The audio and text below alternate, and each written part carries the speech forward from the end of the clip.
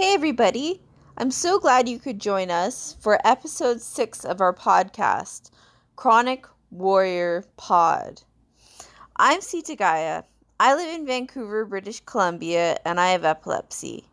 My co host is Jamie from Chicago, Illinois. She has epilepsy too and also thrives, as she would put it, with multiple sclerosis. Our podcast series is all about living with a chronic condition, the good times and the bad. We know you're all chronic warriors, 365 days of the year. Hi there, fellow chronic warriors. Today we are talking to Bree from Southern California. She also lives with epilepsy and has become an Instagram advocate for people in the same position. You can find her on Instagram at SOCAL.epilepsy. You're going to find out how she found out that she has epilepsy. Ouch! And we're going to talk to her about the number one way of coping for her. Concerts. Brilliant. I love it.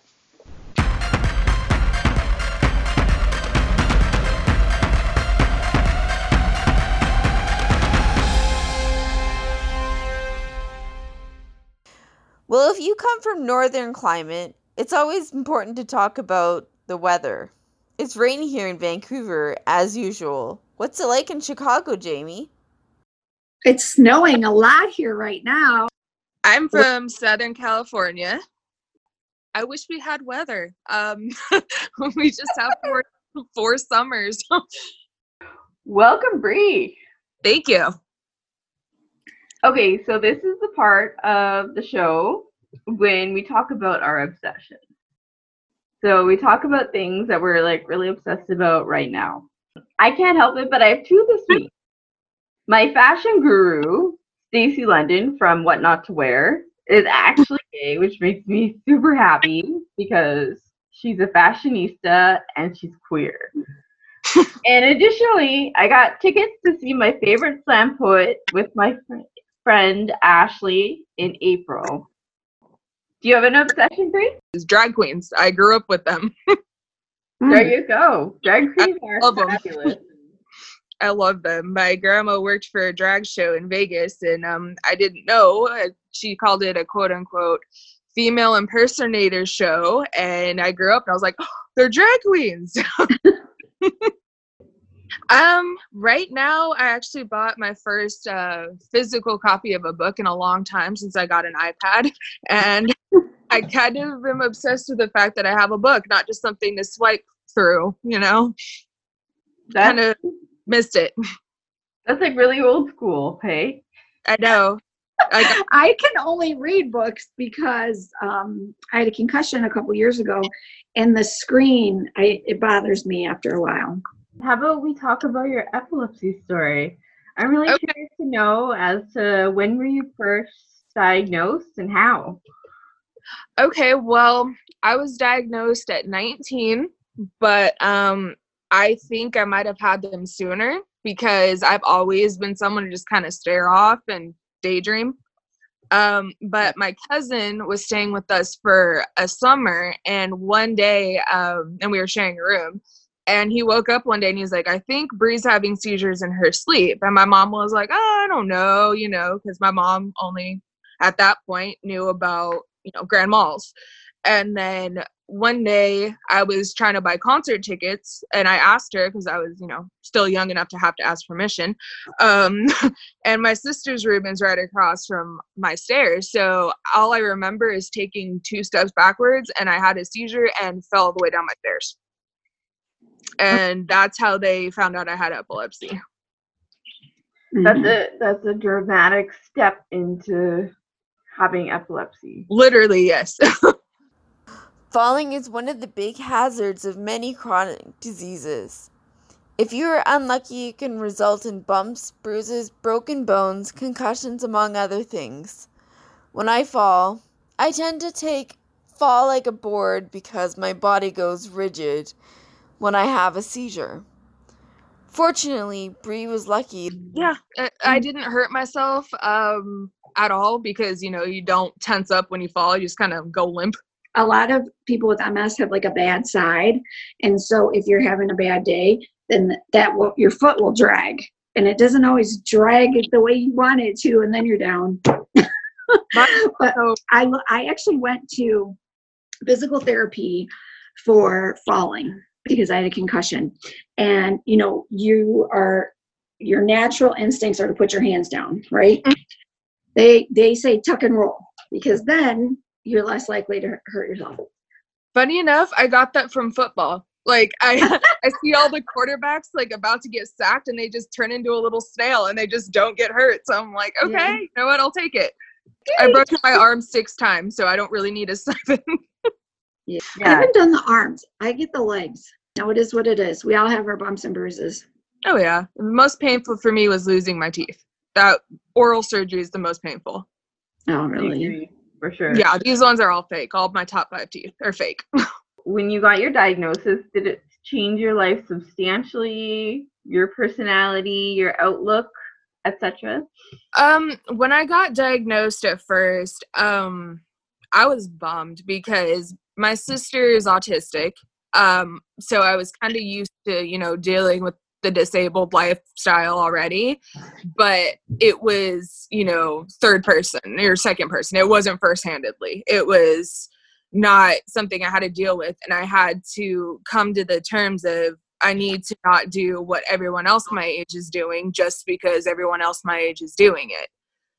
And so that was hard to overcome because I had to do all my college in my bedroom. I just did it online, and I really wanted to go to the East Coast for school. Like I was planning on that, but I just had to adapt to it. And now I'm glad that I almost have it kind of because it's made me a more, positive person, a more patient person, a more grateful person, more understanding person. So that's how it's changed nowadays. But back in the day, it was, oh, no one will get this. No one will talk to me. Everyone's going to make fun of me. But I don't feel like that anymore. And if they do make fun of me, they're the piece of crap, not me, Yeah. I like to say that it makes me more grounded. That you see what's really important and how to work around it. I give up going out and partying type of thing, but that was never my thing anyway. So I really don't care. But the one thing that would devastate me is if I had to give up concerts because that keeps me sane. That's like my outlet where I can just, not have to really worry about anything and just see live music. And if I, God forbid, was photosensitive, I don't know how I'd get through it. I go to festivals. I go to concerts all the time.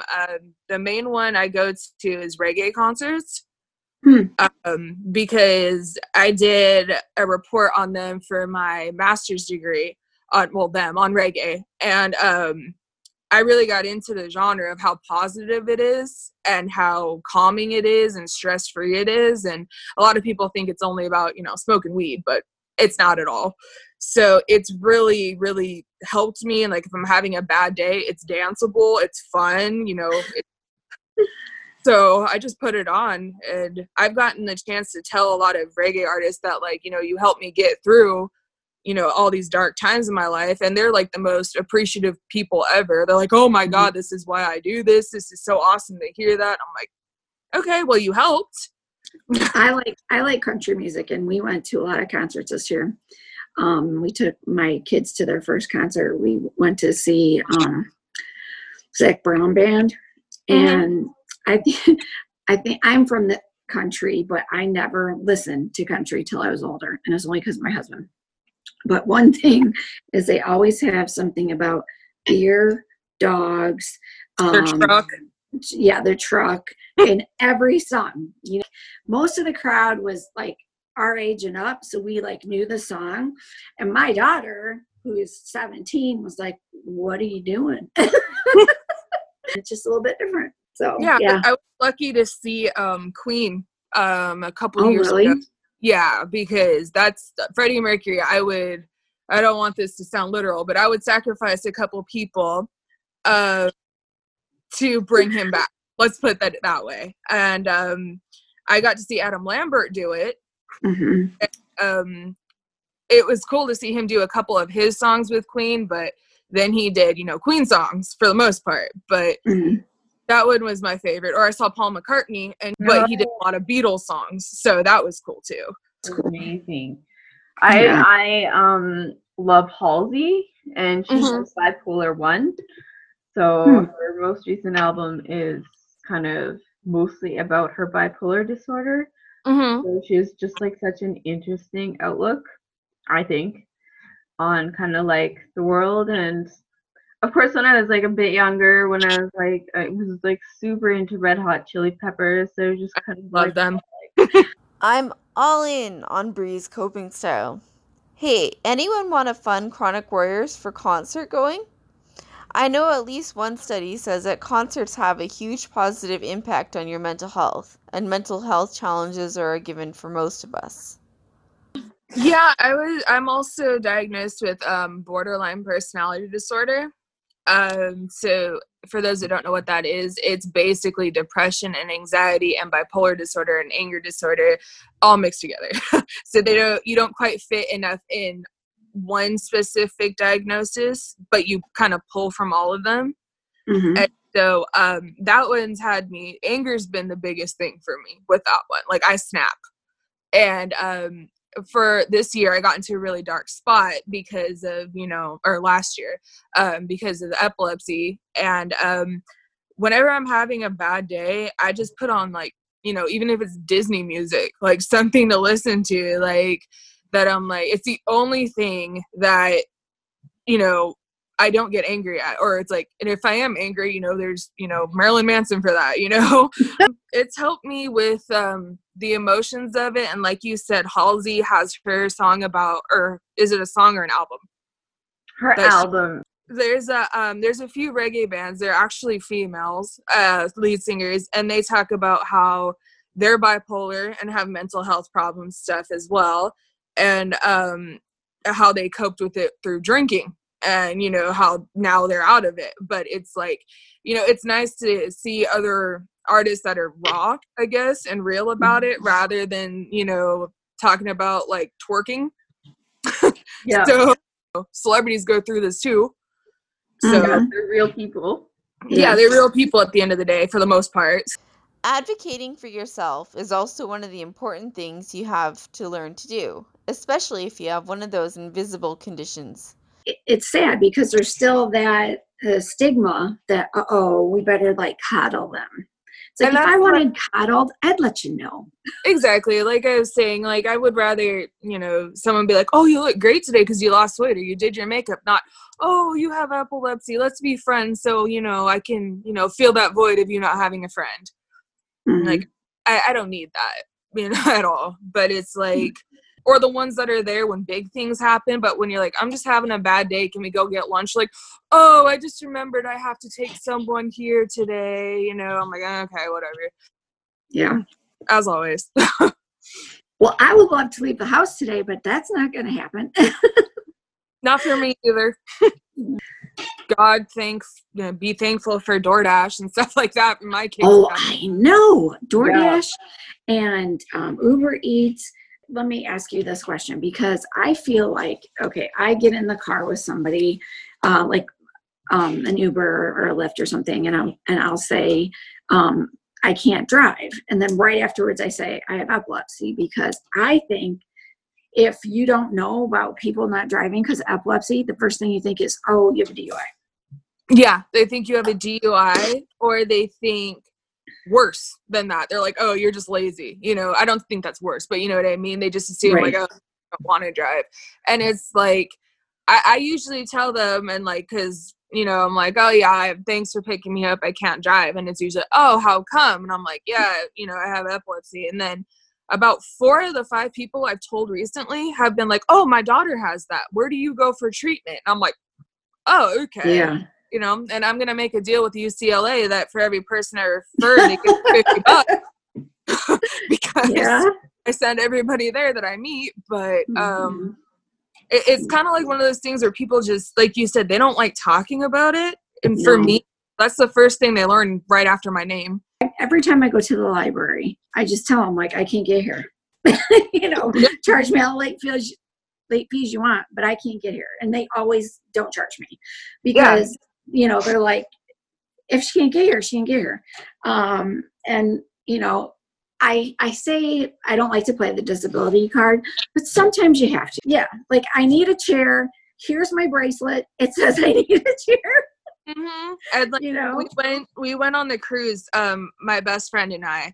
She has fibromyalgia, so I'm not saying it's nice she has it, but it's nice she has it because she gets it. You know, like she gets that exhausted and stuff like that. And we went to the muster drill, which, God, where they make you put on the life vest and, you know, all that fun stuff. And they sound the horns of the ship and stuff. And my surgeries made me so noise sensitive that I was crying because I couldn't handle the horns. But we got to our muster station and I asked the steward, I was like, I need to sit down. I was like, I just had brain surgery 2 months ago. I was like, and they're like, oh, don't worry about it. Don't say anything else. I was like, I need to sit down. I was like, this is not safe for me to stand up this whole time. And I was like, can she come with me? You know, like I don't want her to stand by herself either. They're like, oh yeah, of course. So some really, really rude old person looks at me and they're like, you're sitting in my seat. I'm like, no, I'm sitting in my seat. And they're like, oh, what's wrong with you? And like, I pulled my hood down. I was like, see this scar? I was like, when we match, I'll switch seats with you. Yeah. I so wish I could have been there to see it. Oh, I can be a biatch if I need to be. Well, I went to a concert and, when I was there, I just couldn't stand up any longer. I'd been on my feet. We were 2 hours behind. And so I went up to the security guard and I said, I need to sit down. And they're like, okay. And so I got my own chair, like by myself or whatever. Mm-hmm. And people kept coming up to me going, what'd you do to get that? And I'd be like, bracelet. Right. I did that at the Dropkick Murphys show. I called ahead and I said, there's going to be a mosh pit. I know that for sure. It's a punk band. So I'm like, an Irish punk band at that. Let's leave it at that. So I was like, I don't want to get kicked in the head. I really don't. I don't want to get punched in the head. I don't want to get pushed over. I don't want to deal with that. I was like, is there, ADA seating? Because every venue is required to have those. Mm-hmm. So I said, and they're like, oh yeah, there's a whole section.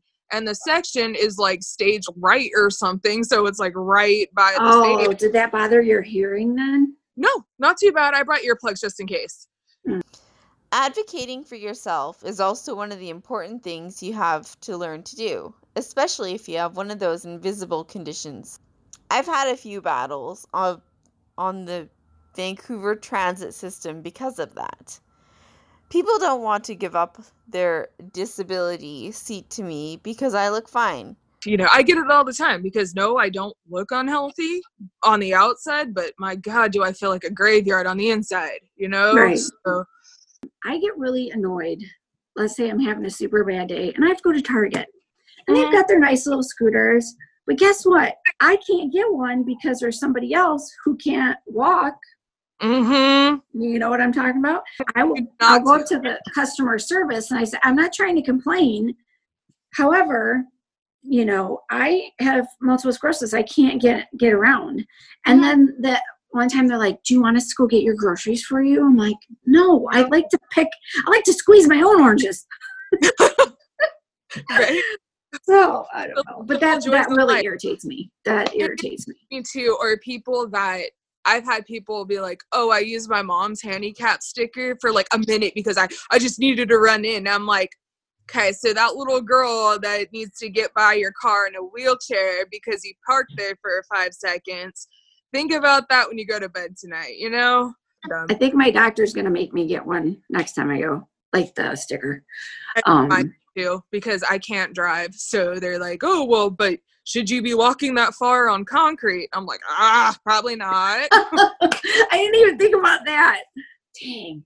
That's one of the big ones. They won't. My doctor's like, well, you can go check your mail as long as someone's with you. And I was like, okay. Shut up. Really? Oh my gosh. They don't want me to walk my dog right now alone. I'm just like, but granted, teeth are $1,000 a piece almost, so it's okay. Yeah.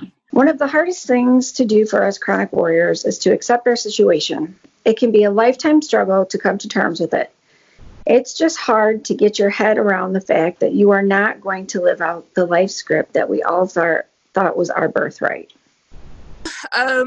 I was really down on myself about epilepsy. I was seeing all my friends and, coworkers and, peers, I guess you can say, or even my siblings working, functioning, doing what they're supposed to do, what, everyone predetermines life to be.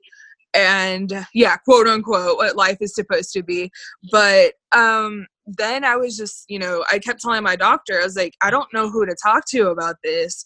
And I was going to therapy, and I was like, I don't know what to do anymore. And my new psychiatrist, my epilepsy psychiatrist, suggested making an Instagram to vent. And I was like, I already have an Instagram, like my personal Instagram. And he was like, no, make specifically an epilepsy one.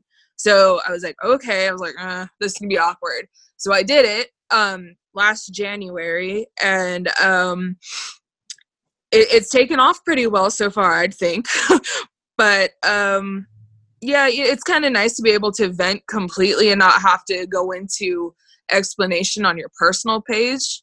I feel like more people are in my position and mindset, thinking they're alone. They don't know where to go from there. They can't even crack a joke about it because they're so depressed. And I feel like, personal experience mixed with, dark sense of humor really has gotten me through this, and just venting about it. So would you say that, like, doing this epilepsy advocacy on Instagram, like, you just kind of, I don't want to say come out the other side, but you've become I still have my dark days. Yeah. Like I've been in that point. When I found out that they captured a seizure on my RNS data, I was bummed. I was just sitting in my bed, like crying, staring at the walls, like my dog would like pop me. I'd be like, stop touching me. Like it was one of those days, weeks. But then I ran to my epilepsy psychiatrist again, who I'm thankful, the people in the hospital at UCLA pushed me to talk to him, because I was like, I don't want to do it again. But he suggested like going further. He's like, you're behind the keyboard. He's like, but why don't you put your face on it? And I'm like, oh, okay. But after I did that first video, I felt so much better. Like, it's like, yeah, I'm not in a super dark spot anymore. And I can see all these other people going through dark spots too. So it's not just me having a tough time with it. It's not fun to deal with in general. Well, some of the topics I ask for like opinions about what people want to, talk about. Other stuff, I literally just, walk around my house some days and I'm like, oh, suit up today. That sounds good. And or it'll be like 2 a.m. I'll wake up and write a note down. I'm like, oh, let's do that tomorrow. And I just Google it for the most part. For some of it, I use personal experience, but my personal experience is not going to be everyone's personal experience. So I can tell you what, my side of it is, and, what they put on the internet is not going to be everyone's personal experience either. So that's just, generalized facts. So I try to go to at least 3 different pages. I just try to use, even the epilepsy sites aren't 100% correct. I'm not going to lie, but they're the closest thing to, the word of God about epilepsy that I'd use. And they actually update their stuff every once in a while, unlike other sites. And I'm not saying like, I know better than them. I'm a doctor, but I'm like, how many people that work have epilepsy? How many, are actually people that are speaking from experiences and expanding on that, rather than someone like, oh yeah, I can take a nonprofit job. Yeah, the BC chapter is amazing. I was trained as a social worker, and the executive director is like, well, you have lived experience that's so valuable, and you're trained as a social worker, so if I get hired, then she's like, I would like to be able to like mold a specific role for you to give you your accommodations, because like, look, I can't work an 8-hour day, like I can't work 40 hours. No, it is. I would love to at the same time, but at the same time, I don't miss it. Okay, down to the nitty gritty. The connection between mental health, stress, and chronic conditions. For me, stress plays a huge role in my well-being. Also, depression and anxiety are unwelcome visitors as well. And now, over to Bree. The trauma from my parents getting divorced when I was 4 or 7, and I was 7 because my dad and I were like super close, and then he just took off and started a new life, basically. They think that's what caused it because I never recovered from it. So they think all the emotional, they don't have proof, but that's what all my doctors are leaning towards. I've dealt with that. I've been trying to talk to my dad a little bit more, but we're just not one and the same. Let's put it that way. There you go. Yeah. Different. It can be difficult to recover from those kinds of things. Yeah, I've been in therapy my whole life for it, but one of those things. My kids are, they just think it's, it's hard for them to deal with, my oldest has seen me have seizures like her whole life. Oh, man. And bad ones. She drove me to the hospital when I broke my foot. And she only had her learner's permit. And so she's also I took out a chunk of the wall in my kitchen, good chunk. And then I had 8 staples in my head. They were home when that happened, So it's those kinds of things. And my oldest has had to grow up more. She's had to make lunches for her sister, make dinner, know how to do all these things that kids her age didn't do. Yeah, and that's my brother. My brother is technically younger than me, but he is like my older brother. He has to do all the errands, go shopping, if I'm home with him, he has to keep an ear out if I'm in the shower, he's seen me have seizures. He's seen me have the one where I knocked my teeth out. He was outside with me, thankfully, but he tells me even today, he's like, I will never forget the sound of your skull bouncing off the concrete. He's like, I can just replay that sound over and over in my head. And I'm like, damn, he's had to grow up. He's 27. He's grown up, but you know what I mean, way mature faster, way more mature than most guys I know, even in their 30s, so yeah. And it's just part of being part of the family, and it does help my daughters to go to therapy. When I go, it's usually the mental health side effects, and then relationships, not necessarily dating relationships, things where I have massive trust issues with people, my own father, and then I'm like, who's gonna be able to take care of me, who do I trust enough, because I'll tell all my friends what to look for, but it's a matter of them seeing it and them not running out the room, and them actually knowing what to do, because it does scare people. I've had that happen. I find that really interesting, because when my seizures came back, I guess I was 21. They came back out of the blue. I was in college. I had to take a year off, and then one of my friends, Karen, I told we'll tell her, I'm like, I would not have graduated if it wasn't for you, for all of your support and all of your help. And she's like, no, that's not true. I'm like, yeah, it is true, because I burnt myself so badly. People that that just care enough to check on you, they don't realize how much it means. Can you explain the device in your head? Can you kind of explain? Yeah, it's essentially a pacemaker for the brain. That is the best comparison. It fits in the palm of my hand with extra room, and I wear a size 6 shoe, so that should give you an idea of how small it is. And it is in my occipital lobe on my right side. You don't feel it at all, unlike the VNS. You can't feel it working. But what it does is it is a constant EEG, essentially.